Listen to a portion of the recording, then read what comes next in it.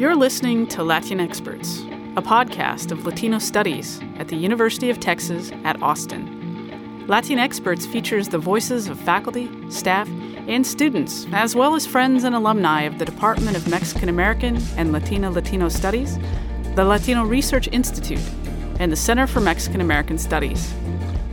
Join us for this episode of Latin Experts. Episode 5. What would it look like if Afro-Latinos were centered in Latino politics? Today we offer the last in our 5-part series of Latin Experts on centering Afro-Latinidad and challenging anti-Blackness in Latinx communities. I'm Karma Chavez, the chair of the Department of Mexican American and Latino Studies at the University of Texas at Austin. And today I'm joined by Dr. Danielle Cleland, who has just started her position as an associate professor in MALS, and she's also got a joint appointment in African Diaspora Studies. She's recently arrived to Austin from Miami, where she was an associate professor in the Department of Politics and International Relations at Florida International University. Dr. Cleland studies Black politics in the Americas. She examines Black public opinion and Black consciousness to determine how attitudes are influenced by both narratives of racial harmony and realities of structural racism. She is also the author of the award-winning book, The Power of Race in Cuba, Racial Ideology and Black Consciousness During the Revolution. Danielle, thanks for being on Latin Experts, and welcome to UT. Thank you. I'm excited to be here, and I'm happy to kick it off in this way. Well, I'm excited to get to introduce you to folks as one of our latest hires, and really also grateful because you're in the middle of moving, so thank you for taking this time. So I guess I wanted to just jump right into the conversation. And one of the things I was thinking about was over the weekend, a lot of my friends on social media were circulating a graphic of presidential race, the polls over the weekend. And it was divided into 3 categories, this graphic that people were showing. And of course, it was white, Black, and Latino. Unsurprisingly, it said something like 49% of whites, so 1 out of 2 whites are still supporting our good friend Donald Trump. And that's compared to what they said was 10% of Blacks and 23% of Latinos. So I wanted to kind of use this as a way to get into this conversation. Can you talk to me a bit about how this approach to measuring public opinion obscures certain things about identity in the United States? Yeah. So, I mean, one of the things that I'm really kind of diving into right now is looking at how we ignore the intersections between race and ethnicity. And so it's not only with these polls that we see, it's in political science in general, where we have Latino politics and we have Black politics, and the two don't have a lot of conversations. And so when we're looking at Latino politics in particular, we're not thinking about race. And so what we end up having is Afro-Latinos in the Latino politics or the Latino poll. We have Afro-Latinos in the Black groups, right, that are being polled. But they have both identities. And so it's really inaccurate to talk about these groups as separate entities without really talking about what the overlap is. And, what I'm trying to look at is not only what happens when we take that intersection into account, but then also how does race matter within Latino politics? So among the Latinos we see, where 23% are supporting Donald Trump, what does that look like as far as race is concerned? We have no idea. But so far, what I've seen is that Afro-Latinos look a lot more like African Americans in their political attitudes, their voting behavior, than Latinos as a whole. And so that's super interesting because we really don't have any data on that. And I don't necessarily know that polls are going to follow, what we're trying to do in political science as far as looking at these intersections, but at least we're starting to talk about it, within the field. But I think polls are going to continue to separate these two. And it really speaks to this idea that Latinos are not Black. And that Black people are not Latino. Yeah. Well, it's interesting you said about the kind of trending more toward African American among Afro-Latino populations, because that's, I guess, in some ways expected. And maybe if you could elaborate a bit more on that and talk about what are the political priorities that Afro-Latinos seem to have over and against maybe what white and mestizo Latinx populations have. So mostly what I've been looking at thus far is our experiences with racism, experiences with police brutality, which, is important in this time that we're in right now. And what I look at is how experiences then affect political attitudes. And so what we see is that Black Latinos are far more likely than white and mixed race Latinos to experience racism, to experience police brutality. This is not to take away from the fact that Latinos are, right, being discriminated against and do have negative experiences with police. But we see that when you are Black, that is amplified. And so, when you have those experiences, that changes the way that you think about your own position in society. It changes the way that you might vote. It changes the way that you think about race and, its effect on, our institutions. And so, if we're looking at voting behavior, we see that Black Latinos are more likely to vote Democrat. And that is something that we're still exploring. But that's the kind of place that I'm taking it, right? So experiences with racism, how does that affect your political attitudes as far as Black Latinos are concerned? That makes a lot of sense. And again, not super surprising. It's just not something that gets a lot of space within our dominant public sphere. And I was also thinking about this in relation to, I was reading a Pew Research Center study from 2016, and it was talking about the fact that roughly 25% of Latinos actually are Afro-Latino, or identify as Afro-Latino in terms of their heritage, at the same time that not a lot of those actually use that phrase or that identification. And I wonder if you could talk a bit about that. I mean, we already have the Latino, Hispanic, Chicano, that whole question of who we are as a people. But how is that complicated, or in what ways is that complicated when we talk about labeling or identifications of Afro-Latinos? Yeah, so there are several, we see this particularly in surveys in political science. And so there are several surveys where since the 90s, folks have asked Latinos, do you identify as Black? In the first Latino National Political Survey, it was 0.8%, so not even 1% of Latinos identified as Black. But then when you looked at skin color in the same survey, 8% of the sample said that they were dark-skinned. And so there is a disconnect between how people see themselves as far as color is concerned and then what kind of name they give themselves as far as racial identity is concerned. And so there are a lot of studies that show that Latinos are less likely to identify as Black or African American. And then the conclusion after that is, Latinos are distancing themselves from Blackness. They don't want to identify as Black. But I'm not sure that's what's happening.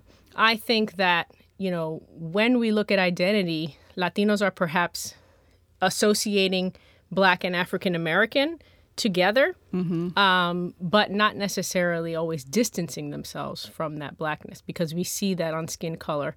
And when we ask questions about identity in more creative ways, putting in several other categories that are often used in Latin America, we find that many more will identify as Black. So I think that that's why the Pew Research Center found that 24% number. The other part of this, though, on the other side, is that when you do ask about being Afro-Latino, sometimes people that are phenotypically white will say yes. Okay. So we have this narrative in Latin America that says we are all mixed race, right? We all have African ancestry. And so I think that prompts people to say, sure, I have African ancestry, right? We're all mixed. I'm Afro-Latino.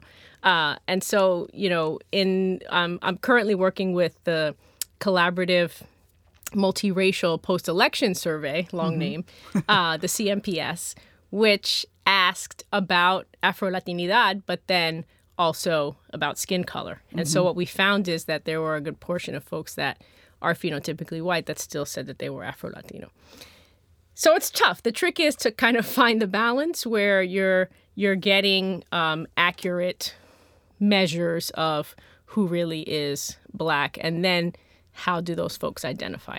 Yeah, it's interesting. I don't know if you had a chance to listen to the show last week, and I was talking with Pablo Lopez Oro about some of these questions, and he was wrestling with this too in his own work, in the sense that,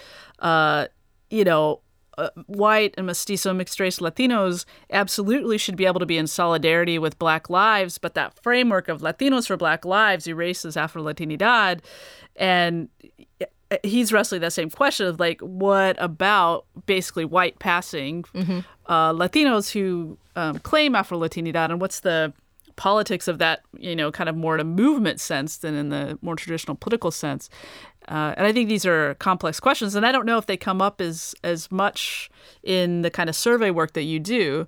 Well, for the stuff that I do, yes, right? Because I have to, most of my attention in the survey work is on this, is on identity and how people identify, because that's how you identify the sample in the first place. And so, now that we're doing an Afro-Caribbean sample for the first time in the 2020 CMPS, and a lot of my questions are just on this. Trying to identify, how, who is Black, and then how they identify by asking a number of questions, open-ended, closed-ended, skin color, all kinds of different ways, so that we can be more accurate about this. But I think also, mestizaje is tricky because on the one hand, Latinos experience discrimination. And so, when we're thinking about how people view their position, many Latinos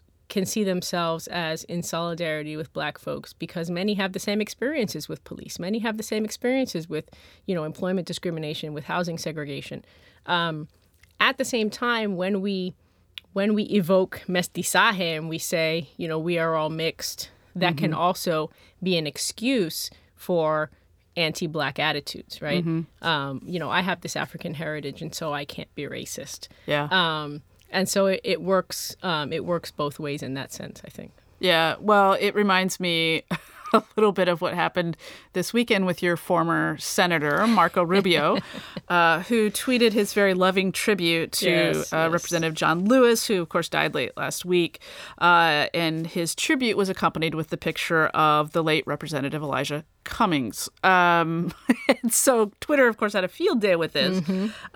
But I do think there is a way in which it is an interesting commentary on the tension between non-Black Latinos and their relationship to Blackness, maybe in a more authentic way than the we're all mixed. I don't know if you have thoughts on what happened over the weekend. I think, it's funny because we're in the midst of this, debate about the, Afro-Latino Congress people that are now thinking about how to identify. And it really speaks to this real separation between, the political world of Black folks and Latinos. And now that we have to grapple with folks that are sharing these identities, we're having to talk about these kinds of things. But I think 100%, and this is also, something that's particular to Miami. Because in Miami, I find that the Latino population and the African-American population is quite separated, and that there is real tension there. And so I think, that gets amplified in Marco Rubio's, what do you call it? A gaffe? I don't know what you call it. Total, obliviousness. But yes. So I think, we have to have these it's funny and it's funny and disrespectful and angering and all of those things at the same time. But if we talk about the root of it, why the hell doesn't Marco Rubio know what John Lewis looks like? Right. Versus Elijah Cummings. And that really speaks to this gap, between not only Black and Latino politics, but also, the fact that Marco Rubio is a Republican, and what does that mean about his circle as well? Yeah, absolutely. Well, I want to return to a little bit about what you were just saying about now having to reckon with the fact that Afro-Latinos are coming into political realm in a different way maybe than they have before. And so you sent me this great article last night by Richie Torres, who is the Democratic candidate for the 15th Congressional District in New York.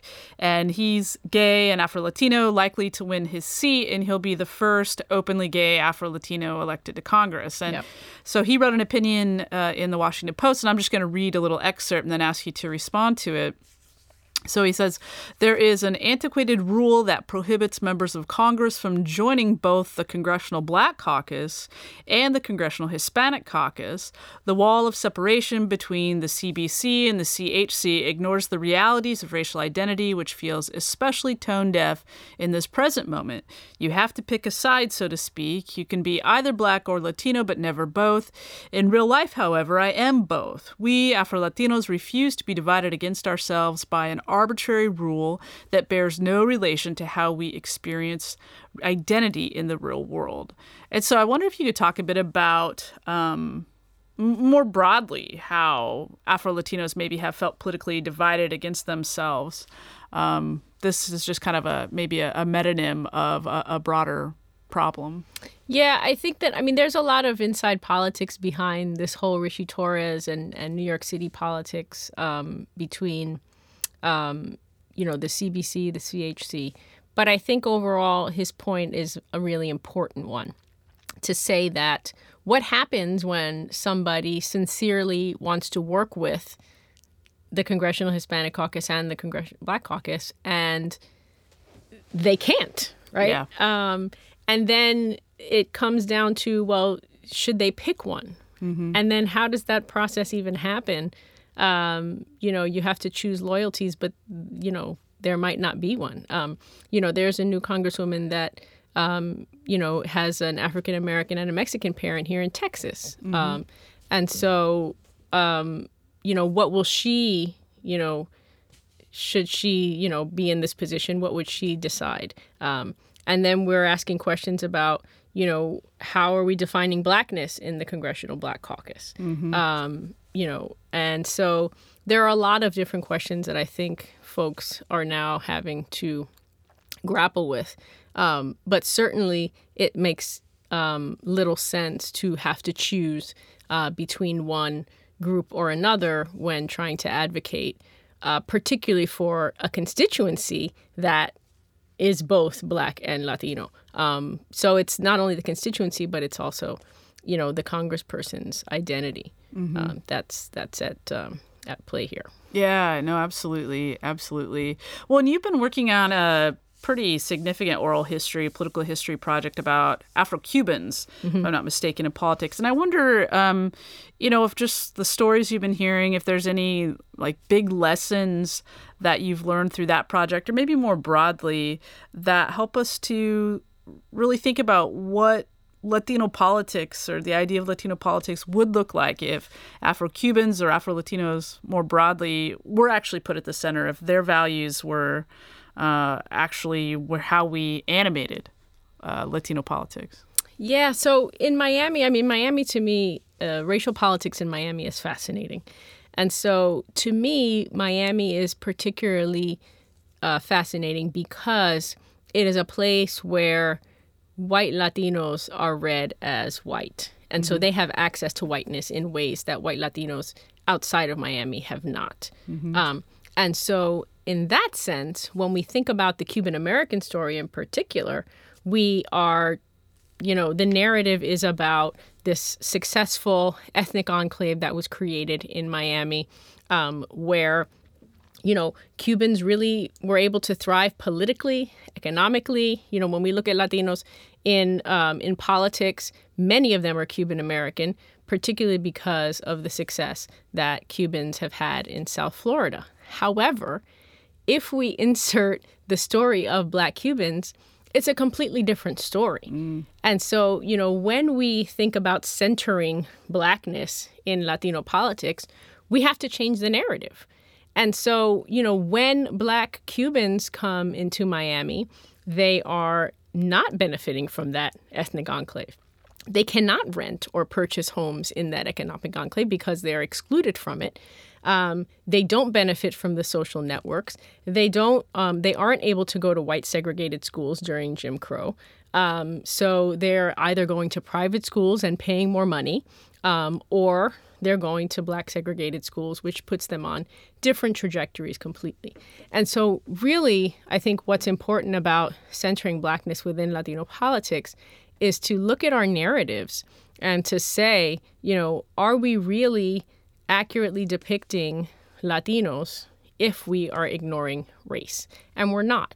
There are, so many stories that are far different when we talk about Black Latinos. And that's with housing, it's with education, it's with even, social relationships, it's with voting. All of these things are different when we start talking about Blackness. And so we really change the narrative, we change, the way that Latinos interact with institutions. So everything really becomes different, and we have to take that into account. Mm-hmm. I mean, in some ways, what you're offering as a way forward, as opposed to the kind of Black-Brown solidarity model that's been so predominant, is a model of orienting politics around Blackness. That when we orient our politics around Blackness, actually the needs of other Latinos will be met too. Is that a fair characterization? Yeah, definitely. And also that we see that, African Americans and Latinos, when we're looking at Blackness in particular, are occupying the same spaces, are having the same experiences. And so that solidarity now becomes very different because now we're talking about folks that perhaps were not included when we were thinking about Latinos in the story. And so, I think, what you talked about with Pablo is important to say that, when he said, Latinos or Latinx for Black Lives Matter, but we are Black, right? And so these are our lives, right? These are our experiences. There's solidarity, but then there's also, being part of that community. And so, yes, I mean, definitely, when we center Blackness in Latino studies, we have to then reorient the way that we see identity and the way in which Latinos interact with institutions and the way that they experience structural racism. Well, I think that is a perfect place to end our conversation. So, Danielle, thanks so much for talking with me today. Thank you so much for having me. This was great. Awesome. Hi, all. This is Ashley Nava Monteros, the Communications Associate at Latino Studies. Thank you for listening to this week's episode. Make sure to check out the Latino Studies Instagram page. Follow us at Latino Studies UT to keep the conversation going.